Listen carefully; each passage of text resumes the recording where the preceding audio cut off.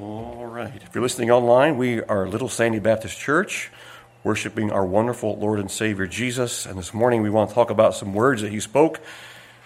Philip asked for the group, really, show us the Father. Can I just tell you, if when they saw Jesus, they saw the Father, for they are intricately, perfectly the same. And so in that regard, if you've seen Jesus, you saw the Father, for Jesus is God. And so if you're following along, I'm going to read along as I read. Follow along as I read. John chapter 14, verse 7. If you had known me, you should have known my Father also, and from henceforth you know him and have seen him. Philip saith unto him, Lord, show us the Father, and it sufficeth us, or satisfies us.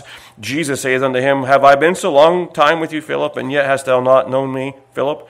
He that hath seen me has seen the Father, and how sayest thou then, show us the Father? Believest thou not that I am in the Father, and the Father in me? The words that I speak unto you, I speak not of myself, but the Father that dwelleth in me, he doeth the works. Believe me that I am in the Father, and the Father in me, or else believe me for the very works' sake.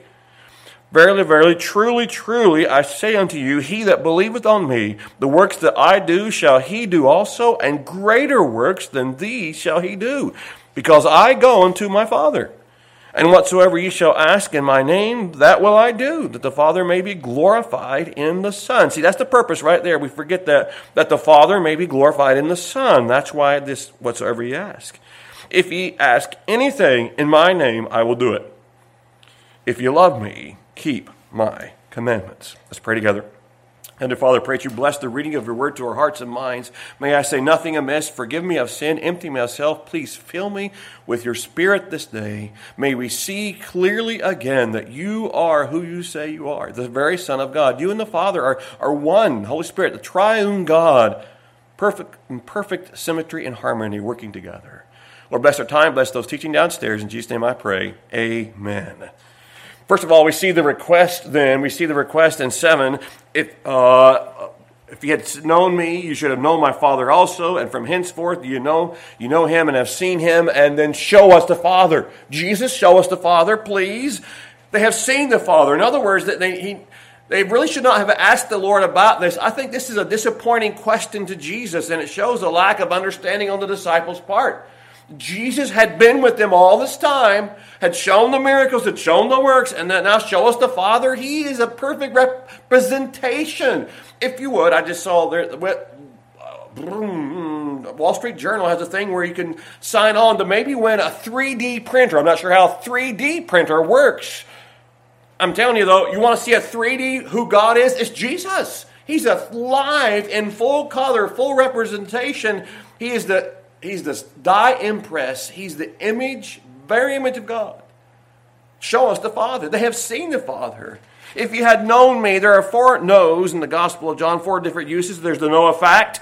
Secondly is to understand the truth behind that fact. I am a sinner. I'm a sinner because I am a sinner. All have sinned and come short of the glory of God. That's the 2 no parts. The third one is a relationship. People may know the first, that they are a sinner and why they are a sinner, but they don't receive Christ as Savior. That's the next, the relationship part. And then the 4th no is that I may know him and the power of his resurrection. That's the 4th, that really good no. The word is gnosko here, to know. If you had known me, you should have known my Father also.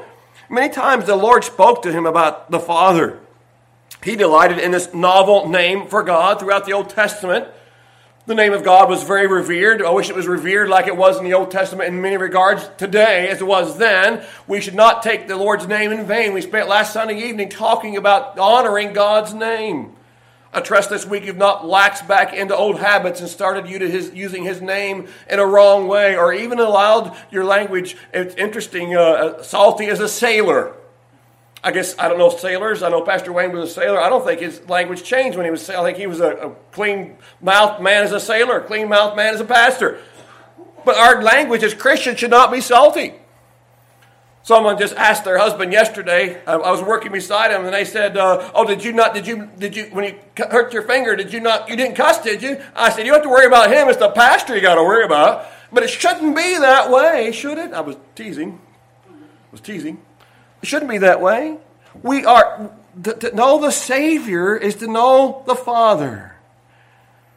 Now, it's more than Elohim. In the beginning, God created. It's more than that creative power. It's more than Adonai, the command, the requirement, the sovereign Lord, Adonai, the owner of the universe. He's the Father, a Father of comfort, a Father of compassion. Sometimes I will text you, perhaps you've got one for me. I will talk to the Father for you. And you know when I capital F who I'm talking about. It's our Heavenly Father. I will talk to the Heavenly Father about you and your needs. John's Gospel uses the word Father in various expressions 156 times. That's a lot for one Gospel, for one book. Philip saith in verse 8 unto him, Lord, show us the Father, and it sufficeth us. Philip had not perceived yet. And by the way, what is the pronoun, the last word of verse 8? Is it me or is it us? It's us. Sometimes, well, you ask him. No, you ask him. No, you ask him. No, you ask him. You know. Okay, I'll do it. And that's that's more maybe. How do you know? I'm not sure exactly it happened that way. But he does say, it suffices us. Remember at the upper room, just the same night. John, you ask him. John, you ask him. Philip, you ask him. Show us the Father. You're going to the Father, show us the Father. Thomas had asked the question previously, verse 5. Thomas said to him, Lord, we know not whither thou goest, and how can we know the way? Thomas was one who had to see with his eyes in many regards. Perhaps Philip was asking for something like a vision like Samson's parents had, or perhaps like Moses had, or perhaps like Isaiah in chapter 6. Show us the Father, and we'll be satisfied. Disappointing, I would think. Perhaps he was craving something tangible like other religions have, like perhaps a journey to Mecca, or to watch the Ganges River in India, or to crawl up Pilate's steps on your knees, those 26 steps, to prove and to receive some kind of good feeling because you've done some kind of work. Be done with works. It's all of grace. All of grace. None of your works can help at all.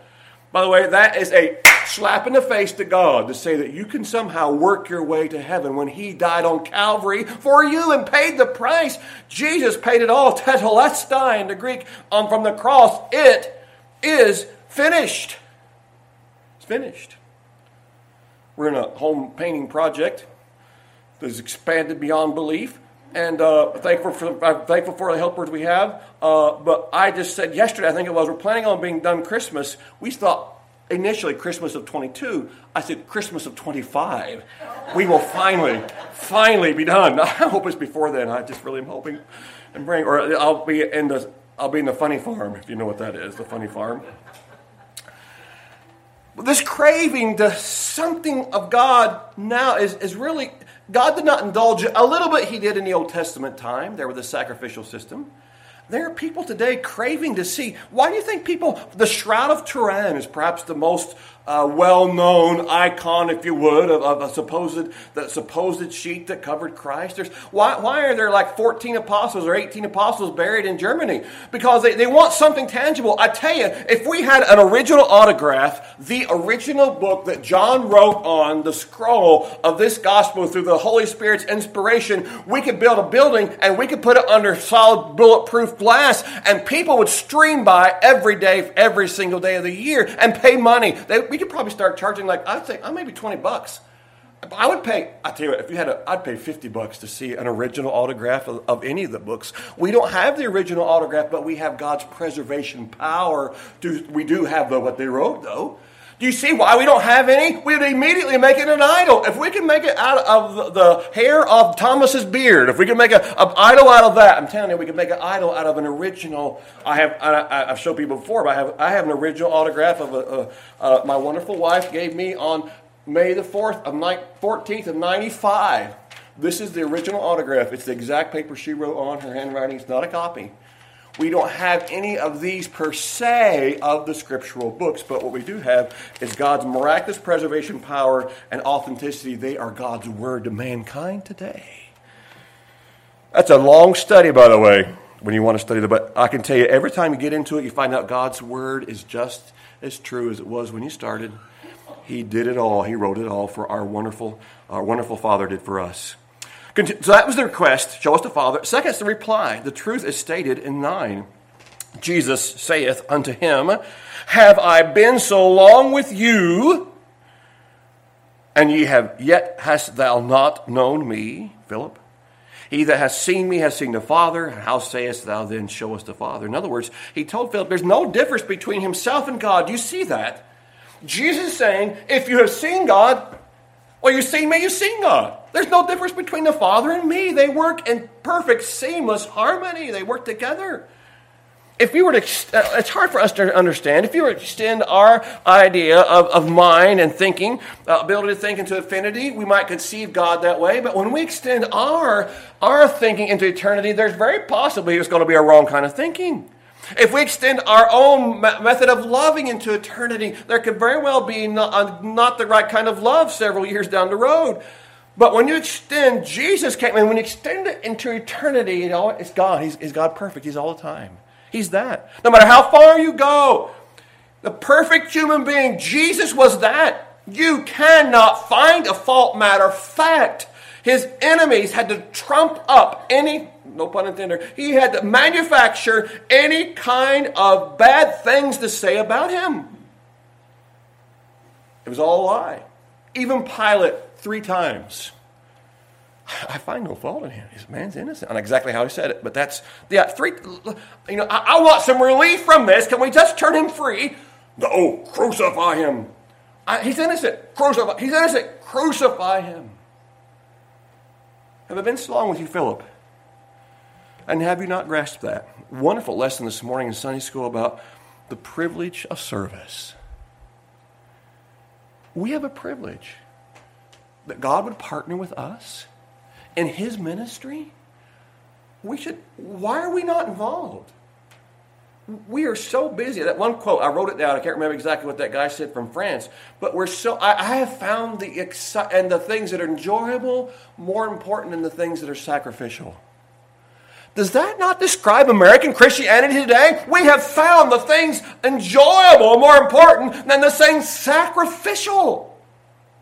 When's the last time you and I actually sacrificed? Perhaps it was yesterday. I'm not talking to you then. When's the last time you've actually sacrificed for somebody else? When is it? Partnering with God is a privilege. So the truth stated, and the truth was supported in verse 10. Believest thou not that I am in the Father, and the Father in me, singular there, the words that I speak unto you. Then we have learned, if you study a little bit about the grammar, you is plural. The word I speak unto you, I speak not of myself, but the Father that dwelleth in me, he doeth the works. Believe me, plural, that I am in the Father, and the Father in me, or else believe me for the very work's sake. Talking to the whole group, not just Philip now. Believe me. The construction of the question in 14:10 indicates the Lord expected a yes answer. Believest thou that I am in the Father and the Father in me? Yes, we do believe that. Well, then if you've seen me, you've seen the Father. Jesus said to Philip that what he said was just what the Father said, no more, no less. What he did was just what the Father did, no more, no less. What he was just what the Father was, no more, no less. In other words, through his sinless, perfect humanity, says Phillips, the disciples could see deity. They could see the Father in action in the Son. They could know what the Father was like because they knew what Jesus was like. And I tell you this morning, it is behooved upon us. It is put upon us as Christians. You want to know what Christianity should look like? People are looking at you. And people are looking at me, and you may not want it to be that way, but they're going to judge Christianity on what you are like. And if what you are like is not right, they're not going to listen hardly a bit to what you say. So if you want to have a witness, which we all should be witnessing, however, God opens opportunities every day looking for places to share the gospel or to at least tell other people about who created the world. Whatever God allows you to do. But your life has to be in tune, or you're going to play a discordant melody for the world to see and hear. They could hear the Father in everything that Jesus said. They could see the Father in everything that Jesus did. They could know the Father because they knew the Son. What Jesus was, God was. If you want to claim to deity, it hits us in the face almost every Sunday of late. That we're one and the same. I and my Father are one. Was that John 3:30? On somewhere in that neighborhood, I and the Father are one. His works from a moment, but not only that, the works that he was doing moment by moment was what God wanted him to do. The request, the reply, then there was the result, starting in verse 12. And the terms of Christian life are effective practice. Verily, verily, I say unto you, he that believeth on me, verse 12, the works that I do shall he do also. And the greater works than these shall he do, because I go unto my Father. The apostles then approved these words true on the day of Pentecost. When Peter preached on the day of Pentecost, 3,000 people heard the gospel in their own language, and you need to understand there will be those who tell you, no, God gave the people who are listening the Spirit to hear in their own language, but they were preaching in the language they knew. No, do you understand? A spiritual gift must be given to a person who has the Spirit indwelling them. The Pentecostal movement will say, oh no, Pastor, what happened was when the disciples preached in their Greek language, whatever they were using at that point, Aramaic language, all the people, though, heard not what the Bible says. The Bible says they had the gift of tongues, known languages. Peter perhaps spoke in Arabic, whatever it was. The people were listening there. And he spoke the gospel in that language. That's what the gift of tongues was. It was not a gift of hearing. Do you understand that? Amen. Spiritual gifts are given to people who have the Spirit. I had a guy stand, when I was working at Martin Steel, he came in, well, you know what they're going to say to you is, Tim, they're going to say, well, if they heard in their own language, I say, no. Doesn't the Bible say the spiritual gifts are given to only those who have the Spirit? Yes, it says that. By the way, there's no church in the world today that has the gifts of the early church. I really believe that. We'll talk about that more in just a minute. I don't say that very often because you're wondering, because when I say more in just a minute, you're saying, well, I know before the end comes, he's got to talk about that. So we're not even close to the end yet because so that's why I don't say that very often because we know he's not done. He's not even close to, 12:02 to 12:04. You can just count on it. That's when we're stopping. Okay? So we don't have to worry about those things. Man, how long is it going to be? He's going to preach. He'll preach about that later. Effective practice. Greater works. I'm just being honest with you. That's how I think when I'm listening to a sermon. It's not mine. You're like, wow, we'll talk about that again. I've got 5 things now he's got to bring up again. How long is the sermon going to be? I'm not doing that too often. Your faith, but remember now, the apostles in Acts 8:4, their faith was spoken throughout the world. Now, this moreover, does that not strike? What's he talking about here?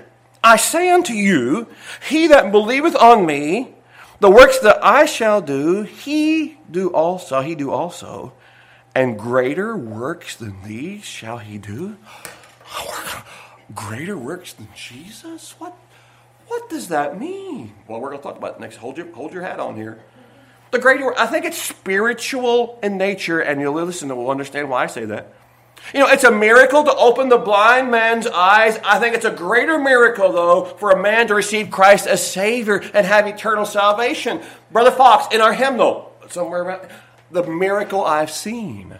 Now that's what he's talking about. I never saw Jesus feed 5,000, but I know he saved my soul. It's a miracle when God healed the leper, when he healed the deaf man, when he healed the lame man, when he healed all these people. It was a miracle, but I think a greater miracle is when someone received Christ as their very own personal Lord and Savior. All the deaf died, all the lepers died, eventually all the blind died. Every one of them eventually passed on from this life. But I'm telling you, when you give them spiritual life, it's a greater miracle than that.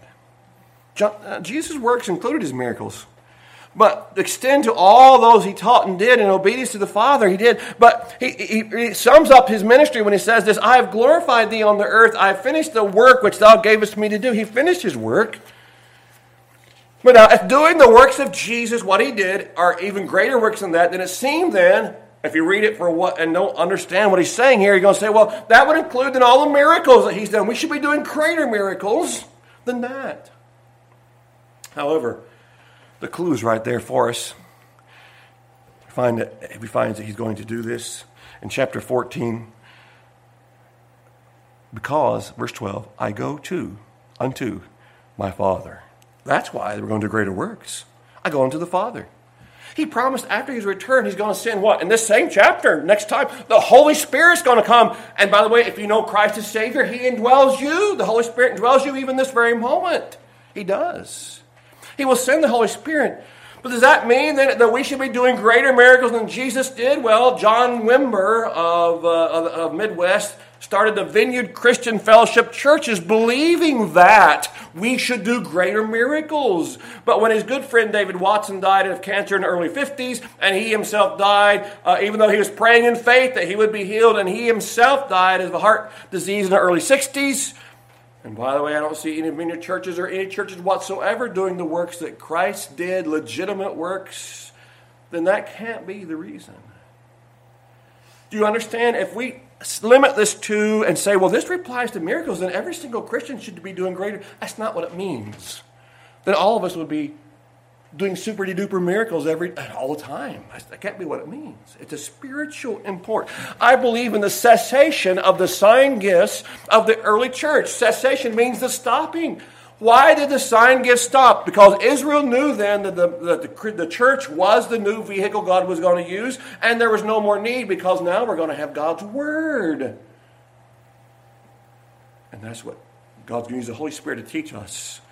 So what is it? D.A. Carson says that the greater works are those done on the basis of Jesus' death, resurrection, and exaltation. The greater works point to the power of the gospel to transform lives as it spreads throughout the apostolic witness.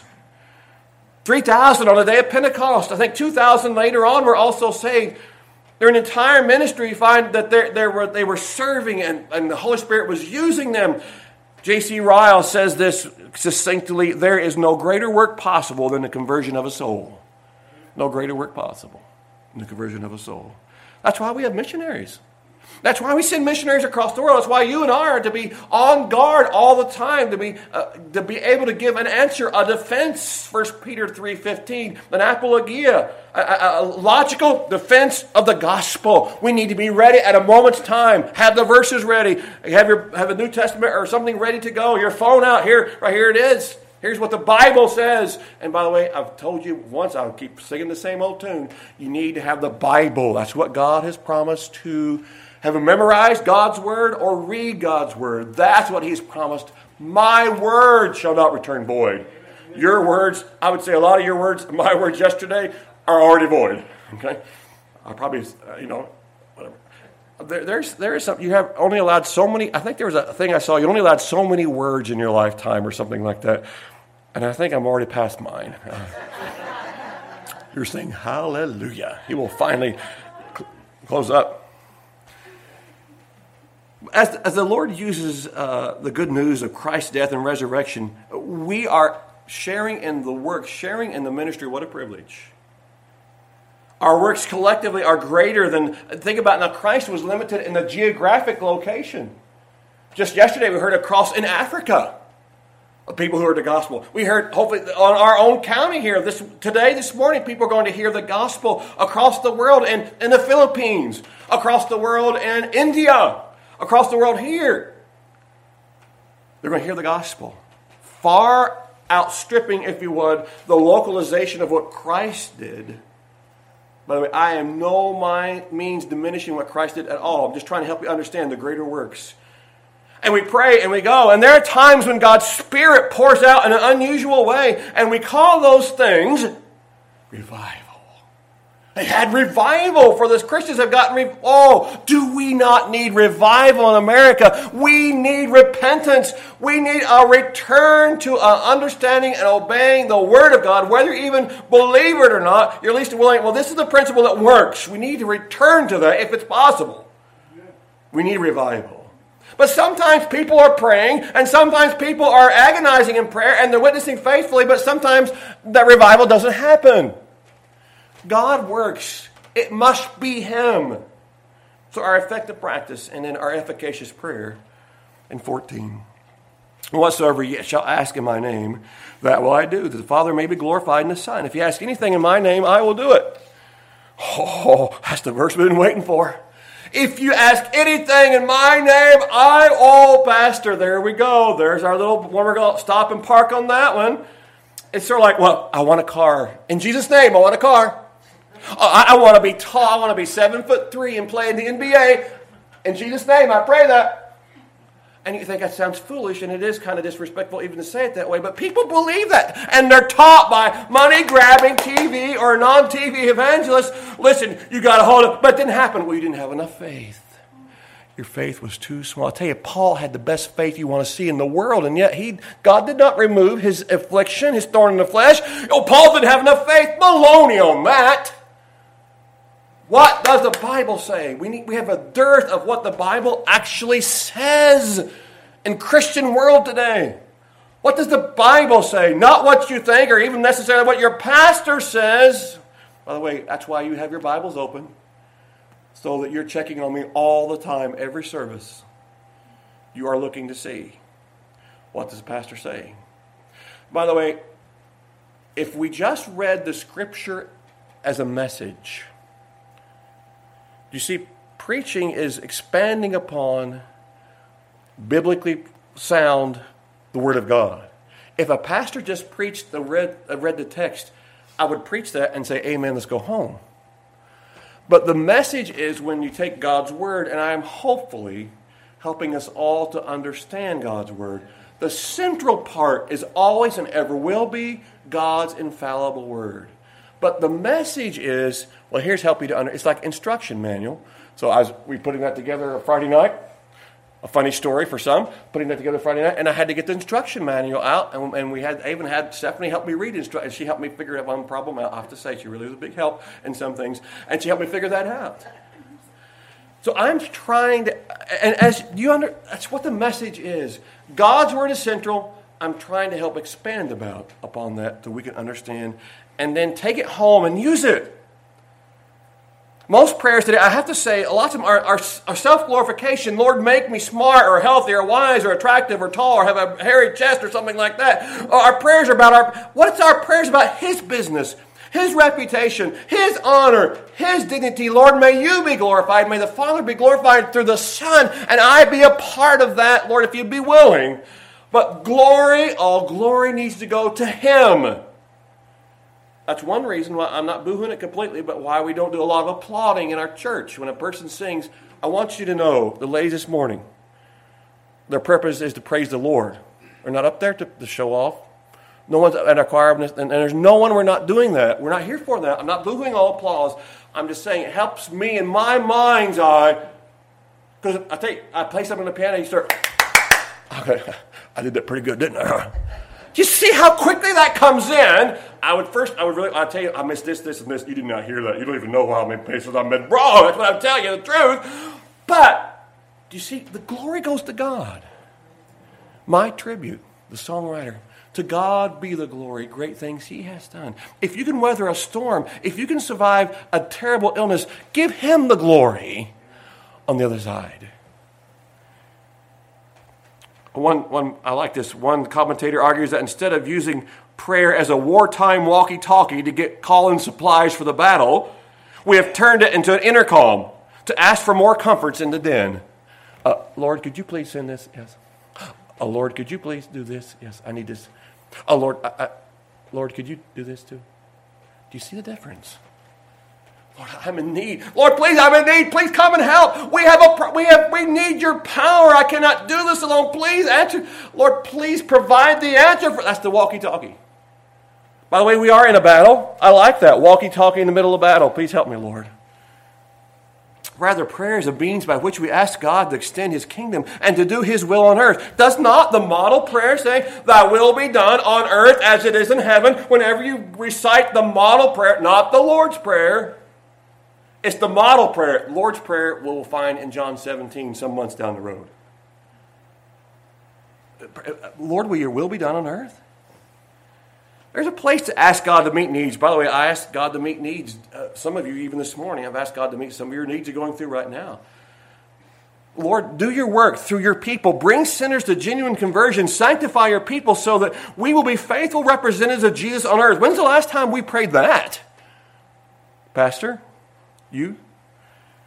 And the health and wealth preachers say, well, Lord, just pray for a mansion, pray for a new car, pray for all these things. Lord, heal me from this. And then when you don't have it, well, you didn't have enough faith. You didn't have enough faith. Sorry.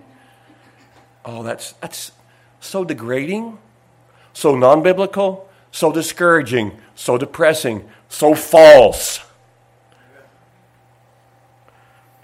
Prayer must be in the name of Jesus, but must be in accord with the Lord's changeless purpose to bring glory to the Father. That's what we're praying for. Study the Lord's prayers. What did the Lord pray for? Whatsoever you ask in my name, that will I do. The Father may be glorified in the Son. Now you're going to get down.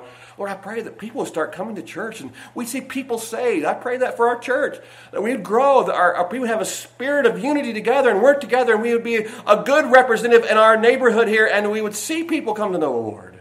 That's my prayer. Whatever you ask. Whatever you ask. One pastor said this, and I thought it was quite thought-provoking. He said, some people will ask me to pray for someone who's in the hospital. And I ask, what should I pray for? And the person, already even dumbfounded, well, of course, pray that they'll be healed, without saying it. He says, but healing may not be God's way of being glorified. What does God want to do in this person's heart? Maybe the sickness is to teach the person the brevity of life so that they will live in light of eternity. God may be glorified by teaching the sick person to trust Him through bodily weakness. He may be glorified through the person's joy in Christ as he goes home to glory.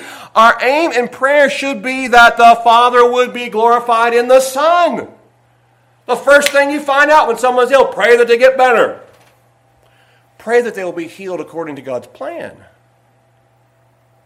I can tell you my mother, for the last several months, she wanted to be healed, but not physically here on earth. And finally, God answered her prayer. The terms of the Christian life and the terms of Christian love, verse 15 as we close, if you love me, keep my commandments. I love you, Mother, said little John. Then forgetting his work, he put his cap on, and he was off to the garden swing, leaving his mother the wood to bring in. I love you, Mother, said little Nell. I love you better than tongue can tell. Then she teased and pouted half the day till Mother rejoiced when she went her way. I love you, Mother, said little Fran. Today I'll help you all I can. To the cradle then she did softly creep and rock the baby till it fell asleep.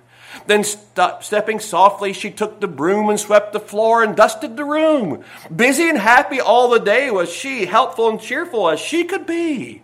I love you, Mother, came again, they said. 3 little children going to bed. How do you think that mother guessed which of them loved her really best? I'm thinking Fran. If you love me, keep my commandments. Love makes obedience easy. Look at those who are madly in love with one another. They will do anything the other one wants, at least for a couple months. And they'll do whatever. I'm just so in love with that person. So in love with that person. Are you really? True story is told of a businessman who picked up a hitchhiker on the way to Chicago one day. The hitchhiker was a Christian. He shared the gospel with the businessman, and they were in the car for several hours together. And before he dropped the hitchhiker off, he bowed his head and received Christ as personal Savior. He gave him his little business card and said, when you get to Chicago, look me up. So several years later, the hitchhiker was in Chicago, and he stopped by the man's office and went inside, and he handed the card to a woman at the desk. And she froze. Where did you get this card? The man told the story about how he was the hitchhiker, and this businessman had picked him up, and he'd received Christ as personal Savior, and gave him the card and said, come visit me. And the woman broke down in tears. She said, that was my husband. I prayed for years that he would come to know Christ, but he never made it home from that very trip. He was killed in an accident after he dropped you off. I have been bitter at God all these years because I thought that he had not answered my prayer. All stories don't end that good way, if you would. But the point is this: we don't have all the knowledge about how God may be working in response to our prayers. So we are to be active doing Jesus' work.